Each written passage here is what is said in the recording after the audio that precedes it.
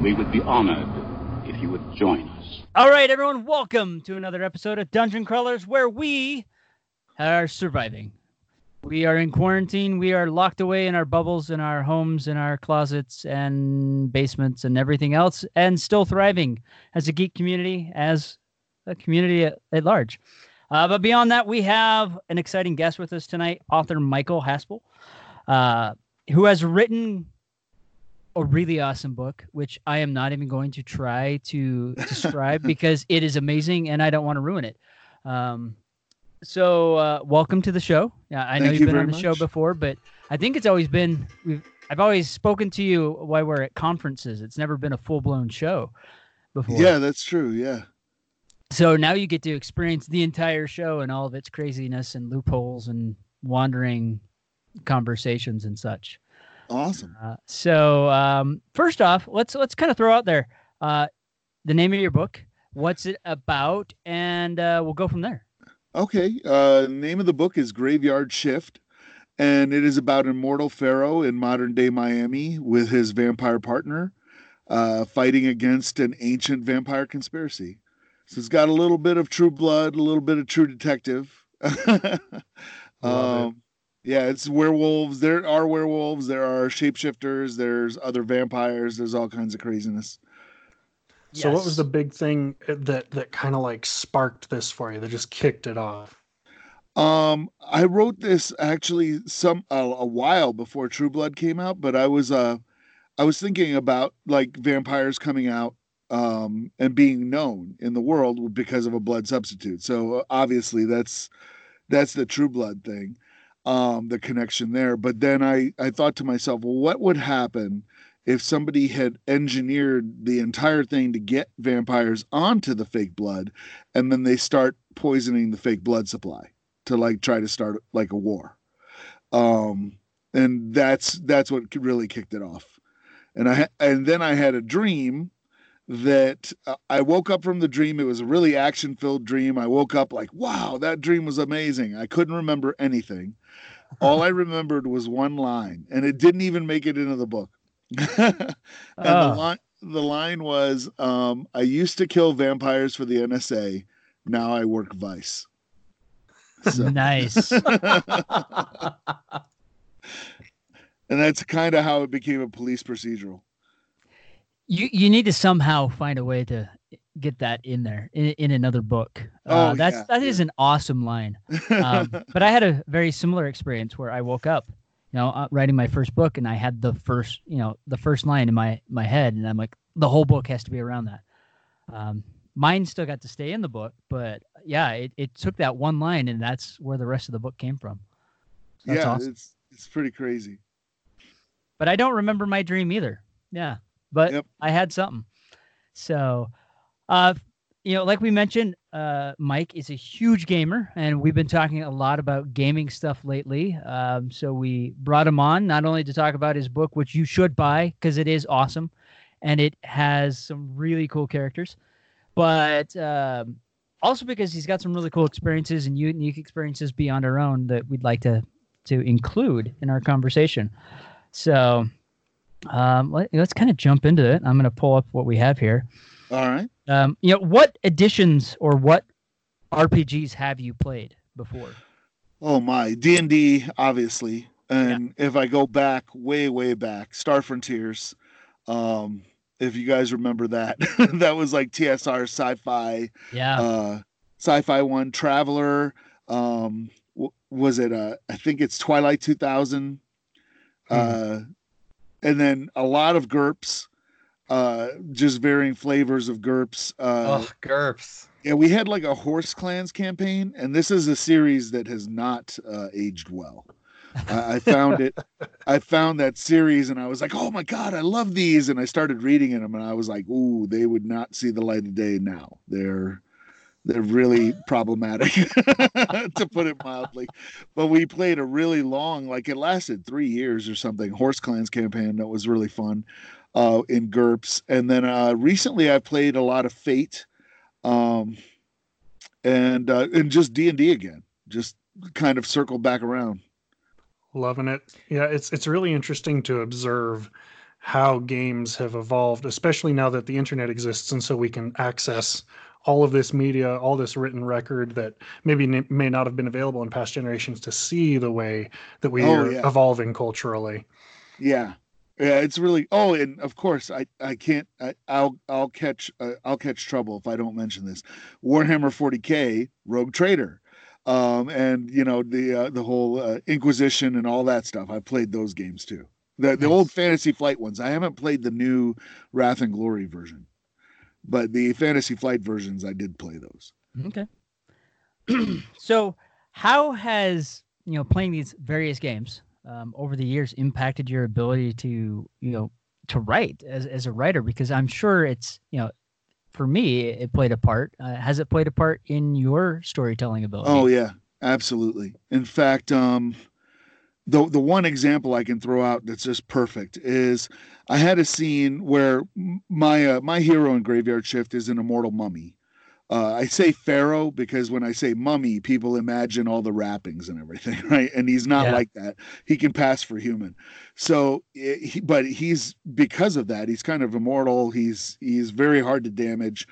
And he went in. I have a scene where he goes in to take out these bad guys in a bodega, and he just went in and handled business. It was just really easy. And my critique group was like, "Well, this was a cool scene, but it completely lacked tension. It didn't why did it matter? It's kind of like Superman going in there. It doesn't matter." So I was just like, all right. So I have incorporated fate dice when I write. And when I'm not entirely sure what's going to happen, I go, well, I'm just going to roll some fate dice, 4 fate dice, and figure out what's going on. So and that way I don't need a whole system and stats and everything. So I just rolled them, and it honestly came up 4 negatives. So I was just like, well, he can't die, obviously, but we just had everything else go wrong. So he goes to open the door, and he smashes into the door, but the door doesn't open. So now, of course, he's alerted everyone in the room that he's trying to bash his way in. Everything went just horribly wrong. He drops his gun. He winds up getting grabbed and just barely narrowly escaping instead of going in and handling business. And it made for a way better scene because there was a lot of tension. It was just like, hey, wait a minute. We thought this guy was Superman, and it turns out he's not. He's a lot more bumbling because, and the way I sold it in the book was that he got really overconfident. And, I love it. And just fumbled, critical fumbles. Man, I need to incorporate fate dice in my writing. That sounds awesome. Yeah. So for our listeners out there who haven't heard of fate dice before, Mike, can you explain to us, what fate dice are and how you use them, why you love them?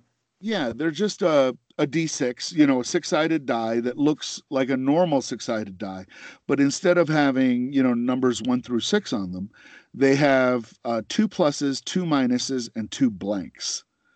And in the game, in the role-playing game Fate, they have kind of a ladder when you attempt to do something, and the ladder goes from 4 negatives to 4 positives and everything in between. And it tells you how you succeeded or didn't succeed. So if it was 4 blanks, basically nothing happens. It's just your normal average thing. But then by having negatives or positives, obviously they would cancel each other out. But it just, when you roll these, you have to just start asking yourself, well, how could this affect what I'm trying to do? This is what the character is trying to do. And I just rolled a negative. So if it's just 1 negative, maybe it's not a big deal. Maybe he tripped or stepped on a stick, made a noise when he wasn't trying to make a noise. And it didn't go horribly, but if it's 4 positives, then yeah, maybe the guy's inside surrender, but that doesn't make for good fiction. So yeah. So I tend to throw the really positive stuff out and skew it towards the negative. Awesome. Yeah, there are some similar systems. For example, the Fantasy Flight Star Wars role-playing games that are out right now. I love that concept of each side rolling their dice, and even if you succeed, something bad could happen. Even if you fail, something wonderful could happen. And Fate dice do exactly the same thing, being able to create situational tension that allows the story to evolve beyond just a simple pass, fail, yes, no, good, bad. Yeah. And I'm sorry. I didn't mean go to. ahead. No, go ahead. Yeah, I like to bring up, and we were on a panel at FanX where we talked about like what happens when you roll a 1. And one of my favorite sequences, and I'm sure everybody's favorite sequence in the Fellowship of the Ring, happens because Pippin critical fumbles in the films. He's like, it's like, well, what are you going to do? Well, I'm going to inspect this arrow that's sitting inside this dwarven skeleton. You critical fumble and knock the skeleton in the well and wake up all of Moria. You know what I mean? So I think kind of, especially in fiction, good things happen when things go wrong. So yeah, it's like everybody can see stuff go right, but then you wind up, with an unfulfilling character and an unfulfilling story. Well, I was going to say, I think that's why Indiana Jones is such a lovable character, why everyone loves him, because, he's this amazing swashbuckling character, but he screws up all the time. Oh, yeah. There's the scene, in Raiders of the Lost Ark where he's up against this massive guy and he throws a punch and he literally kind of stumbles backwards like, that was supposed to work. Yeah. And he gets the crap beat out of him, but we all cheer more for Indy for that happening, even in The Last Crusade, when he's on that tank and he's getting his back chewed up by the tank treads. We're still rooting for him because we can relate to getting beat up and getting knocked down, but he keeps getting back up. And I think that really makes for a really good, relatable story. And I've noticed a lot more storytelling-based systems have that success and failure intermingled together. You can still win while having something bad happen. Right. You can still have something really bad happen and still sneak by at the same time. So I really like those components, and I think they give her a better story in the game. And I've never thought of using dice while writing, so I think I may have to incorporate that now. Yeah, and I don't do it all the time. I'll do it when I get into a scene and I know how I want it to end, but I don't know exactly how things. I wrote a recent story, a Lovecraftian based story, where my character is kind of this. He was kind of an ex-special forces guy, like a retired special forces guy turned academic. And he's crawling into this little spider hole. And it occurred to me, I was like, who in their right mind would actually do this? and I rolled for it, and he chickened out. He was just like, yeah, I'm not doing this. Nice. So I had to find a different way. And the beta readers I had reading that said that was the most intense part of the story, not the part with the monsters or anything, but the fact that this like former Green Beret guy was just like, okay, this is not smart. Like, let's get out of here. Yeah. They were just like, wow, that's really bad. That's awesome. No, I could see there. There's been points when I've been writing where it's like, oh man, I know where I want to go, but I just don't know how to get there. Mm-hmm. And so incorporating that's it's a fun idea, because you can you leave it up to chance, but you're still creatively coming up with a story. But at least you have some points, whether it's positive or negative, that you can then push into that. Yeah. And you just shape it. Yeah. So, like a lump of clay. It's awesome. Josh, you got any questions? Or do we? Josh looks like he's run into some technical problems there. It's frozen. The joys of internet. But Alton, you probably have something. Yeah, so, a lot of authors, and we speak a lot. Dan, recently, for example, we did an interview with him, and we talked a lot about kind of the things that guide us into our particular writing styles, our particular storytelling styles. And what are some of the key influences for you that you feel have enabled you to have a better voice as a writer and to tell more compelling stories? Ooh, wow. Yeah, that's tough. I would definitely say Tolkien. He was like just a massive, massive influence.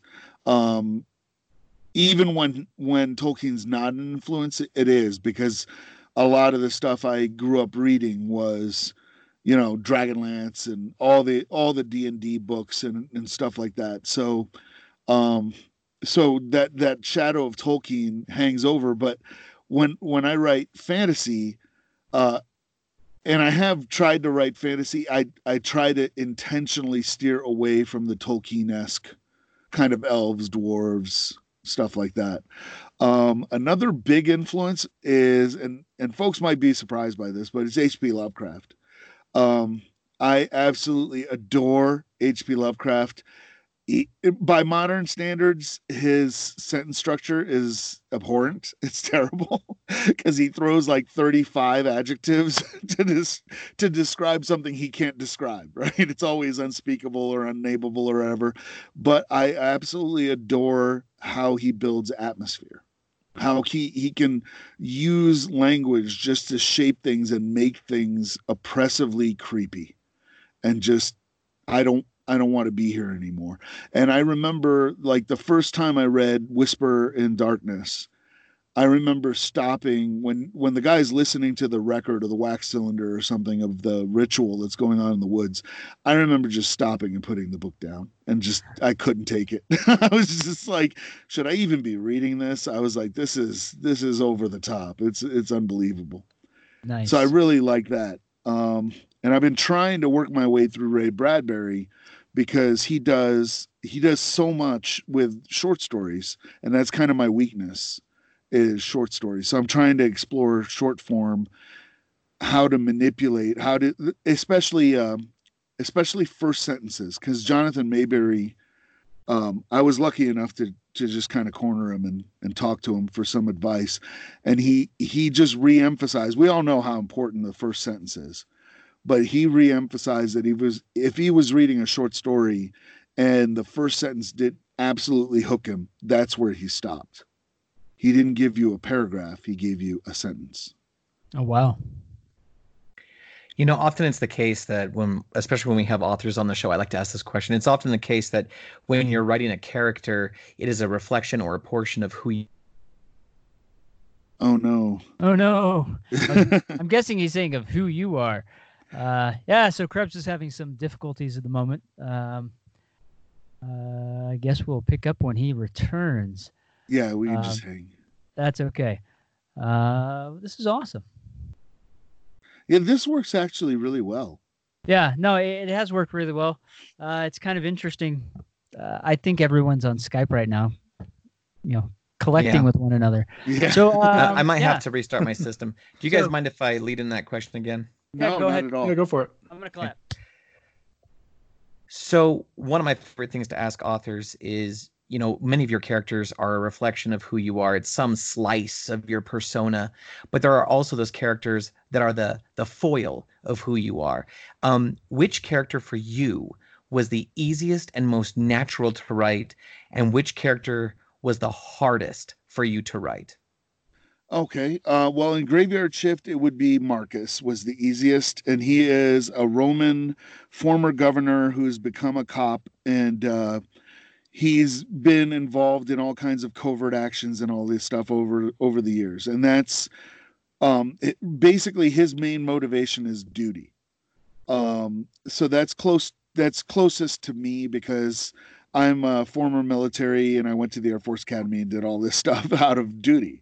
So I stuck to all that stuff. The other two characters are Runa, who is a female shapeshifter and just a horrible, like, straight up killer, and Menkara, who is the immortal pharaoh. And he is a reflection of kind of me, but all the things I wish I could get away with. Like, he's very, very cynical, and he's very apathetic about everything. And Runa is just kind of like just the raw, like the id, I would say, you know, of the character. So she just does, she's very animalistic and just does whatever kind of comes to mind, her first impulse. You know, what's really interesting is I'm hearing you talk about this, and as I've heard you talk about some of your inspirations earlier, I noticed that you tend to focus a lot on kind of the feel of things. You've used words like visceral and animalistic, that kind of internal driving force. Do you find that that kind of tempo finds itself or flows into your stories? Yeah, I would say so. Like that's what I concentrate on. When I write, I don't kind of have a feeling or I don't have a plot idea generally until I sit down. I am a plotter. I do sit down and outline everything and plot it out. But but I go by the feeling. Like I want this scene, I want the reader to feel this in this scene. Like they should feel that this is amazing, or they should feel scared, or they should feel this. And that's kind of what drives what I go for with that. And then I just work the characters around that, and then the plot part comes last. Nice. Wow, I love that. No, I like it too, because we all go to movies and read books for that emotion, that tension. If you're reading a book that's supposed to be a thriller and you don't feel that tension building, you're going to set it aside. You're not going to continue reading it. Same thing with a movie. So I like the fact you focus on that, and it definitely showed in Graveyard Shift. Even more so with Michael Kramer reading it. I mean, oh yeah, he just delivers that tension in his voice and the way he does things. It was just so fantastic.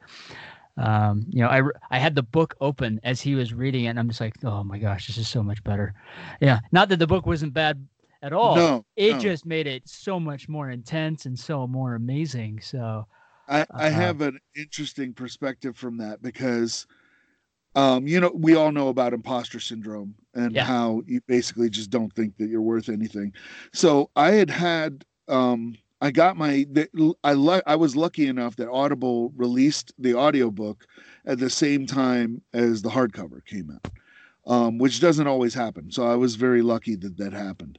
And when they released I had the hardcover proof in my hand already, and I read it, but I'd already read it probably 80 times. I mean, I was just like, it doesn't mean anything anymore. Mm-hmm. And I still find typos, and it just irks me and all this stuff. And then I heard they released like 10 minutes of Michael Kramer reading the first chapter, just to use for promotional purposes.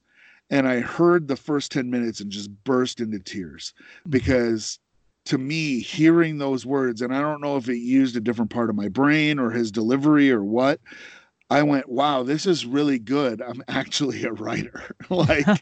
like I wasn't a fake anymore. That actually drove it home that, wow, this is really good. That's awesome. Yeah, that shift from feeling like an imposter to finally feeling like, wow, I am actually a writer it's a fantastic feeling.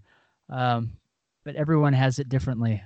Just like everyone arrives to being a writer differently.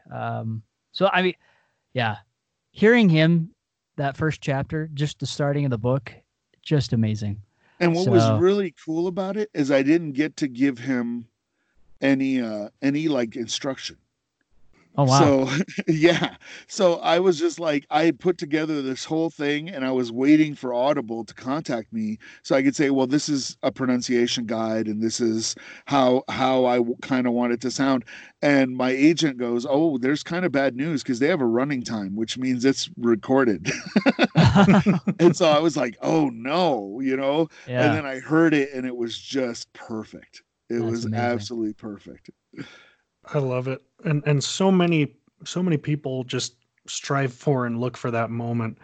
I know more than one time I've sat down to try to write something and just run into a wall.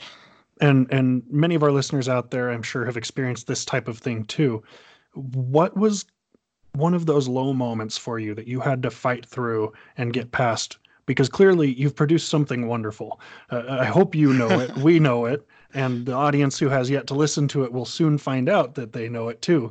But you had to have gotten through some things to get to this point. What was one of those lowlights for you? There was a lot of rocky roads with this book. I wrote it in 2009. And what's crazy is I quit my day job to write this book. And I just said, hey, I'm going to do this, and it's going to be awesome. And I'm going to be this huge success, and I'll be Kevin Anderson in 2 days, and I won't need any money. And that was a harsh wake up call. So I wrote the book, and I went to. I had done several drafts of it. I mean, I knew enough not to go, well, my first draft is gold, But I went to this Rocky Mountain Fiction Writers Conference, and I highly recommend any aspiring writers seek out the local writers conference and go there. It's like a master's degree course over a weekend, but it's totally worth it. I went to the Rocky Mountain Fiction Writers Conference, and I went to a panel by Kristen Nelson called How to Avoid the Slush Pile. And she made everybody kind of swear on their right hands that they weren't going to quit writing. And I was just like, what's going on? And then what she did for 2 hours is they brought people's stories that she would read the first page, and she would tell you where, as an agent, she would have stopped reading or if she would have requested it. And it was absolutely brutal. And she threw out some of the numbers that people had and everything. And I left that day and didn't know if I was going to go back. I was just like, I don't think I want to go back to this conference. It's really bad news. It's really low. And then the next day I got up and went back, and I think that was a big turning point for me, because I realized that, okay, what I have is totally not sellable. It's not garbage. It's not worthless. But all I have is like the raw pulp. I don't have a book yet. I just have a collection of like wood pulp with some words on it. And I need a lot of craft to work. And so I got my first, I got a verbal deal in 2011, and the book wasn't published until 2017. It took a long, long time. And throughout all that, there were a lot of ups and downs. I wrote some other books that didn't get picked up, that I'm trying. Some of them I will revisit. Others I read and I was like, oh, I totally understand why this didn't get picked up. It just doesn't work, and it's not even worth like polishing. It's just, okay, well, that's a trunk novel now. No one will ever see that one. Yeah. I mean, I can just picture you, getting into that, going through, pushing hard, cranking out your drafts, going in, sitting down and listening to somebody go through other manuscripts and going, oh, well, I think that's pretty good so far. And then she puts it down and says, and here is why it sucks. Yeah. And one of them was mine. So you could submit pages. And so I just was like, hey, read mine, and I'm thinking in my head, it's going to be like, oh my God, this is the greatest thing I've ever written or ever read. I want a full request for a full manuscript right now, right? And then she just reads it and is like, well, the first line makes me not want to read further.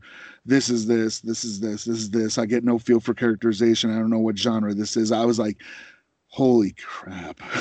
Oh, man. Well, thank you so much for sticking true to your word there and continuing. I think there's a lot of good things coming next. Mm-hmm.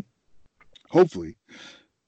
So what do you do for downtime? Because I mean, being a writer, being creative all the time, you kind of, creativity gets burnt out.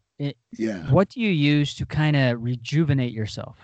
Well, gaming. That's my big outlet. The majority of my time is spent on Warhammer 40K. Either painting miniatures or assembling models or converting models. I don't actually play that much anymore. I just don't. Okay. I don't have the time. I used to play competitively at the national level, but I can't keep up with it anymore. So when I go to these tournaments now, I wind up becoming very frustrated because I used to be really good, but now I can't invest the time anymore. And people just like break out combinations that I don't even see coming. And I'm like, oh, well, So I've scaled back the actual gaming quite a bit, the actual playing, but I still paint the figures and collect them and assemble them and everything. Nice. Yeah. Are there other forms of gaming that you indulge in? I mean, you do Warhammer, which is a very particular kind of tabletop physical gaming, right? Yeah. Are there other forms of gaming that you indulge in? Computer games. I play a lot of PC games in particular. Um, and not a whole lot of multiplayer games, although I'm a sucker for Overwatch. I've I play a lot of Overwatch, and lately the I think it's Activision, right? Put out Call of Duty Warzone, and that has just like Yes. eaten up all my time because it's like it's eating As up a lot of time. As battle royale games go, Warzone is pretty intense and pretty rewarding. And it's Yeah. free to play, and it's on all these different platforms all at once, where you get a lot of cross play. So that's pretty awesome. Is there, for me, video gaming and playing a single player narrative is such a unique media-based experience that actually like draws me in and gives me, elicits an emotional reaction. Oh yeah. Is there a single player narrative that you have played through that had a massive impact on you, on your imagination, on your style of writing, all that stuff? What was a game that really impacted you as a player? Yeah. And it's interesting you should use that term massive, because it's easy. It's Mass Effect. I own probably more N7 gear than most people would think. And I can think of several times where that game just elicited an emotional response from me, where I either kind of felt myself tearing up over a computer game, or over, especially in Mass Effect 2, the suicide mission, when you've cultivated a relationship with somebody, and see, I'm like choking up right now just thinking about it, and they died, in the suicide mission. And I was just like, but that's not supposed to happen. We're doing everything right. Well, sometimes you can do everything right and people still get killed. And I thought the game did a really, really fantastic job right up until the last 5 minutes of Mass Effect 3. And I'm so upset by that the other day, and my brother just laughs at me, but he feels the pain too. I was listening to Spotify, and Das Malefiz came on, and that's the song that's used at the end, over the end credits of Mass Effect 3. And I was right back there, and I was like, man, this game's powerful. That was 8 years ago, and I'm still feeling it like it just happened. It was such a good story. It was just amazing. And I'm frustrated by going, wow, you guys had the best potential, and for these 5 minutes, like I almost would have wished I'd never finished the game. When you consider the most intense moments of that series, of what is currently a trilogy and is threatening to become a quadrilogy, tetralogy. Well, I guess it is quadrilogy because they have Andromeda, but I didn't play. Well, that's true. That's true. Yeah. When you consider the most intense moments, the ones that impacted you specifically, have those moments or have those experiences worked their way into your narrative, into your work? Not specifically, but again, I would think that they would in a little bit, because again, it was like, what does it feel like? It wasn't just like on the whole Krogan cure sequence, with the Turians and everything like that. I was just like, I mean, half of it is a cutscene, and you're just like holding your breath, going, what? Like, this is that cutscene is better than the finale of whole other games, but it's because of the emotion.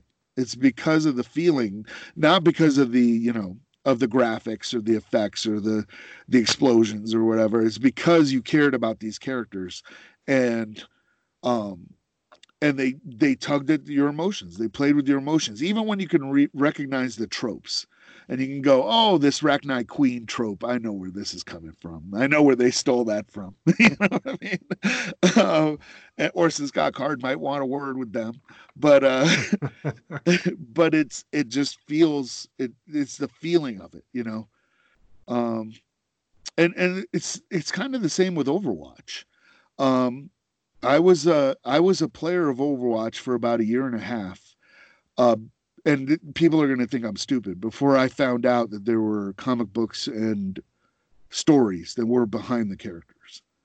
So I was talking to a friend of mine and they were talking about Tracer and they're like, oh yeah, Tracer's this and this and this. And I'm like, how do you know all that stuff? Like, that's not in the game. And there's all these videos on YouTube. I was like, well, they're fan made or no, they're made by Blizzard.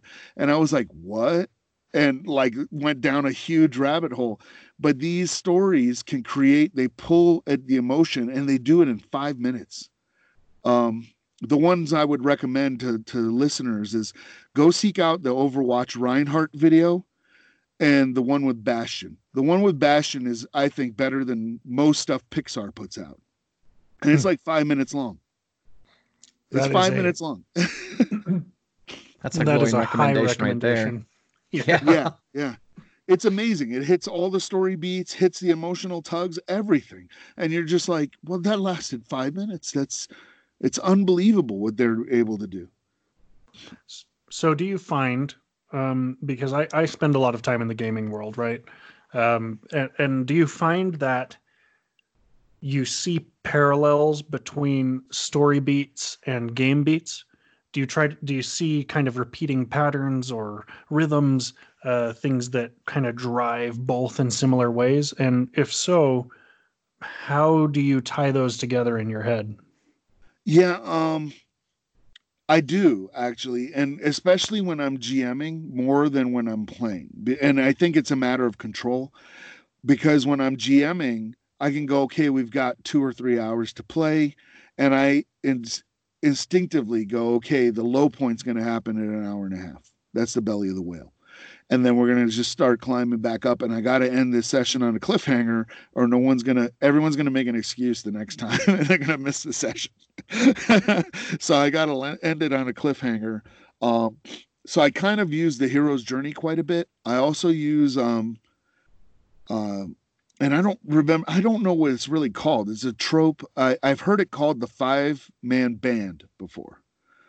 And it kind of, yeah, it's like, so if you like look at an ensemble group as like a band, so you'd have like the lead singer, the lead guitarist, the drummer, the keyboardist, and then whoever's holding the tambourine. And the way they like kind of break it down is the main person, the lead singer, is the hero. The lead guitarist would be kind of almost a foil character, but a second in command that complements the hero. The drummer is the big guy, the muscle, the tank. And then the keyboardist is the smart guy. And then the tambourine player is the heart. So if you can kind of get your party to fit that, it generally works really well. And, so I'll point out, like, hey, somebody needs to be a cleric, or somebody needs to be support. Like, you can't all be the tank, or it doesn't work. Well, you can make it fun and still make it work, but then you have to make them pay for not taking a cleric. Yes. So as somebody with a foot in both worlds, I do have kind of a strange question. Okay, so if you are speaking as an author to gamers, right? What advice do you have for a gamer who wants to tell better stories? And if you're speaking as a gamer to authors, what do you want to tell authors who desire to run better games? Oh, wow. As an author speaking to gamers, I would say, especially to the game master, know where you want to end. Know where you want to end, and then have an alternate ending, because we all know that that you're going to be like, I spent 2 weeks drawing up everybody in this kingdom and everything, and now they want to talk to the owner of the inn in town for an hour. You know what I mean? So it's like have alternate endings where you can know where things will end, but also try to make sure every player has an arc, because if they start off, if everybody's like not trying to, and this is something I actually like about Fate, is they have the trouble, they have the high concept, and they have the trouble. And the trouble is, well, we'll use like say Firefly because I got that flag behind me. So it's like the high concept is smuggler with a heart of gold for Mal, right? And then it's like the trouble would be wanted by the Alliance. So you have to they have to be working towards solving something, and not just going on the adventure, but something internal, something meaningful. And then from the other perspective, which was gamers, what was it? Gamers trying to tell authors how to tell better stories? Okay. So you have the two perspectives. You've already addressed the gamers who want to tell better stories. Now, how would you address authors who want to build better games? Build better games. Wow.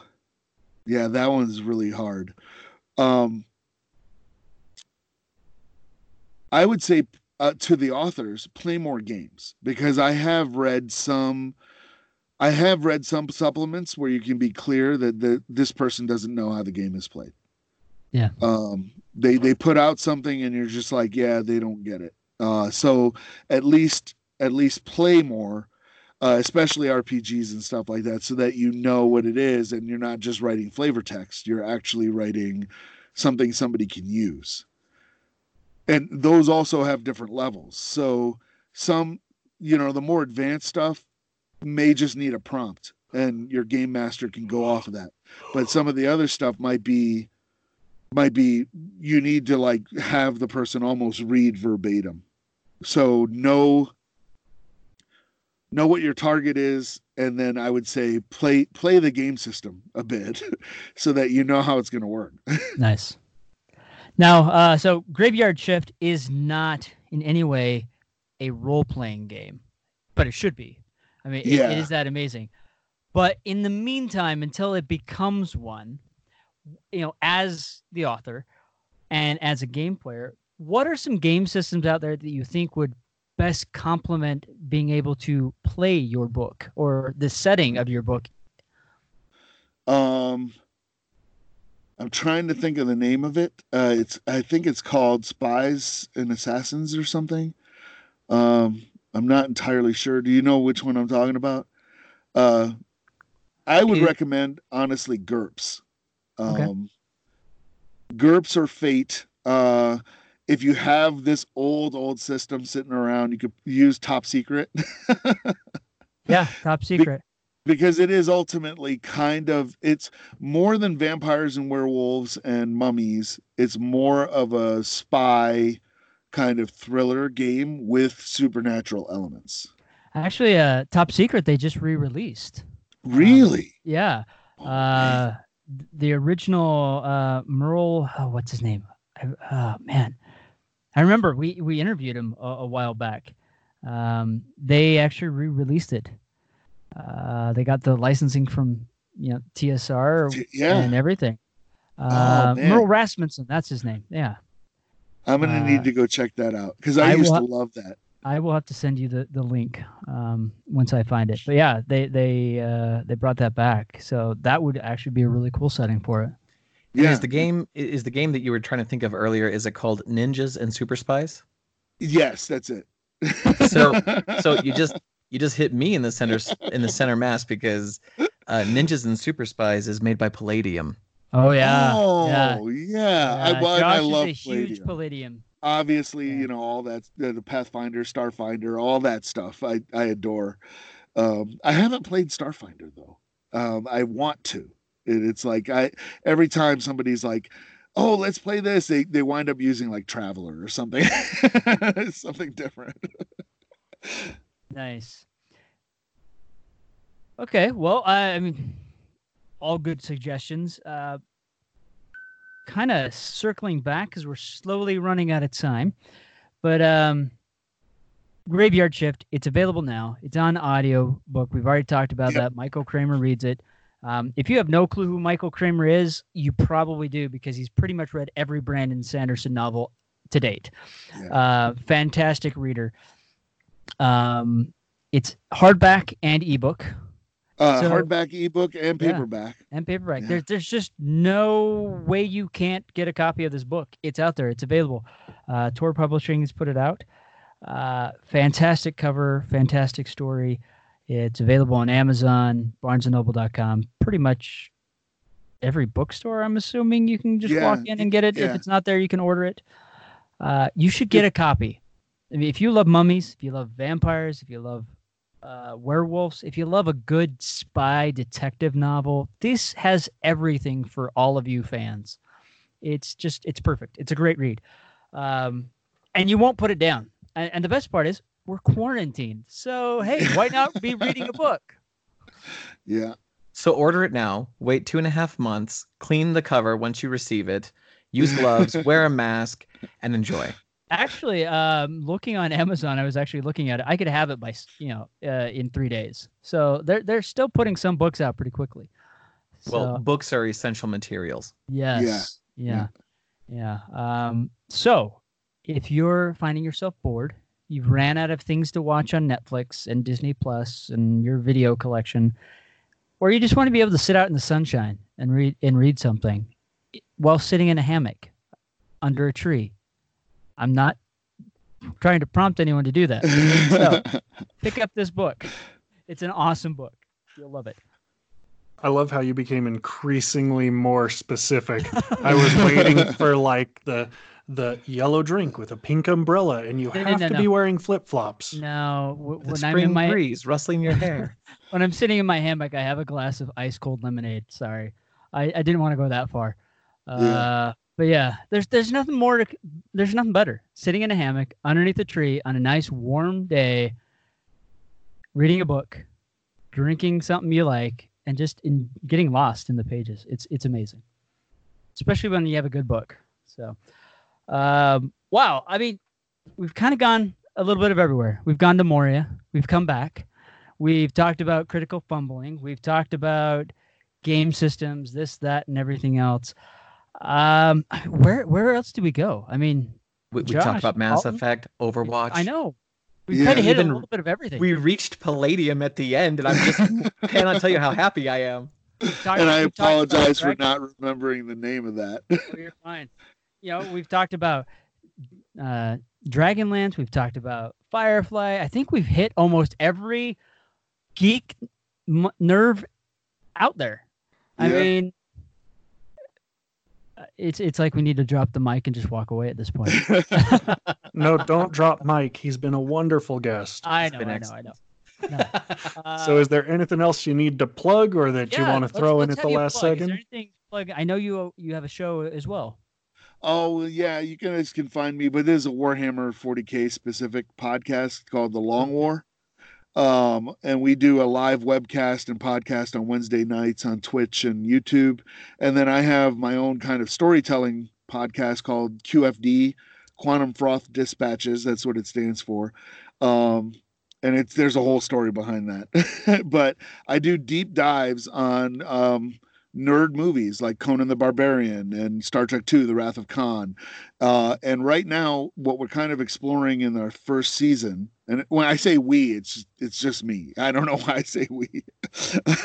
But we're exploring in their first season is what was in the water in 1982. Because in 1982, we got like The Thing. We got Blade Runner. We got Star Trek II, The Wrath of Khan. We got Cat People. We got Conan the Barbarian. We got like a slew of movies that are now considered classics. E.T. is another one. So it's like, what was going on? What was happening in the zeitgeist that gave us these movies that now they're kind of starting to resurface, but we're seeing them because the filmmakers of today are remembering the films that they loved when they were young. So that's why we're getting Stranger Things and the new series that's on Amazon that I can't remember the name. Tales from the Loop. Yes, Tales from the Loop, and Guardians of the Galaxy. That's very much rooted in that time, and everything.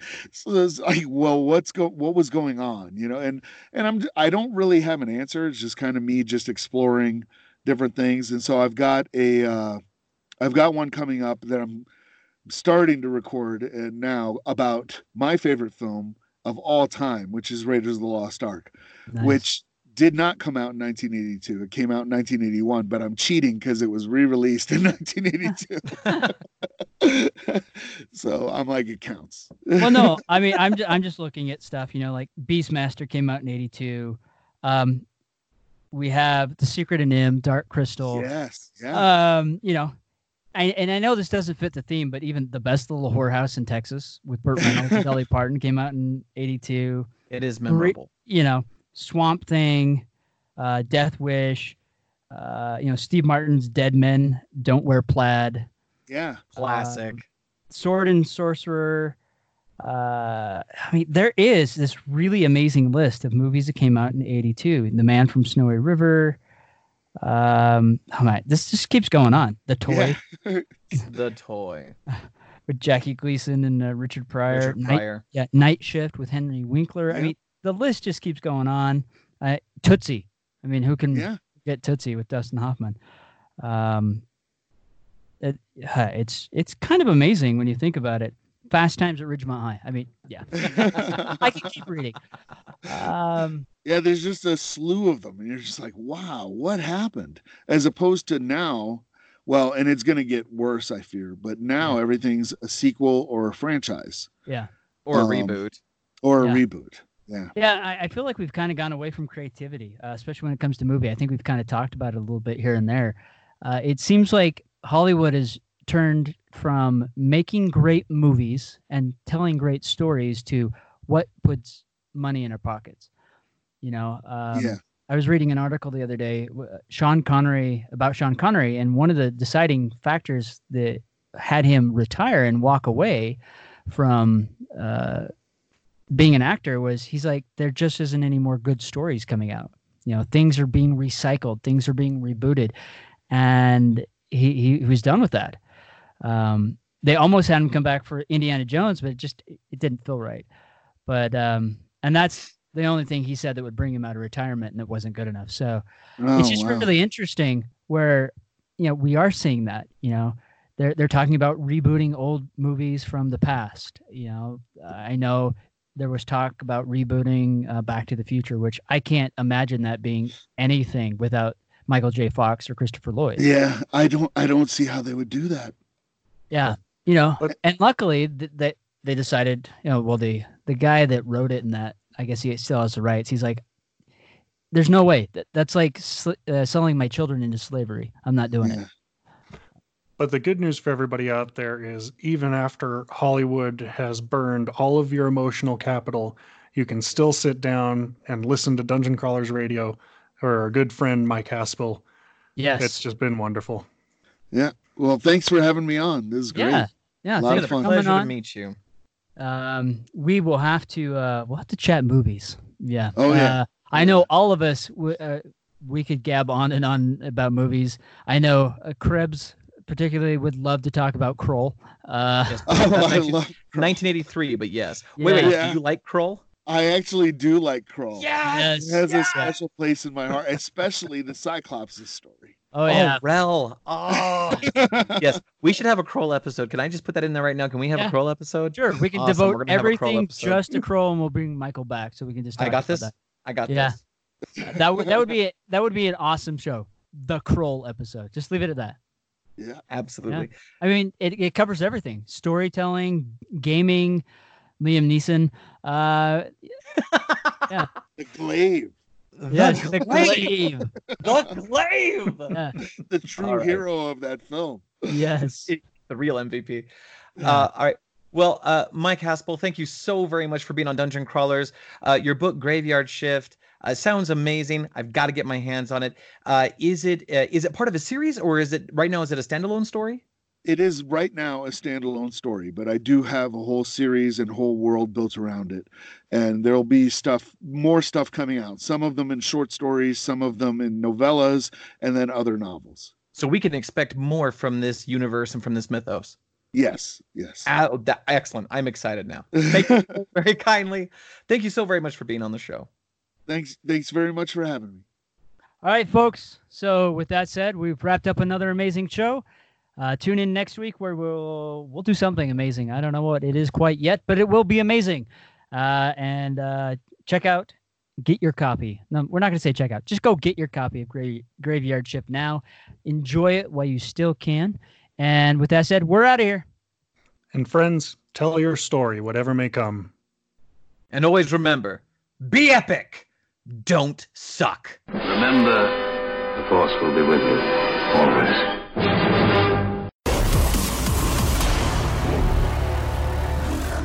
Dungeon Crawler.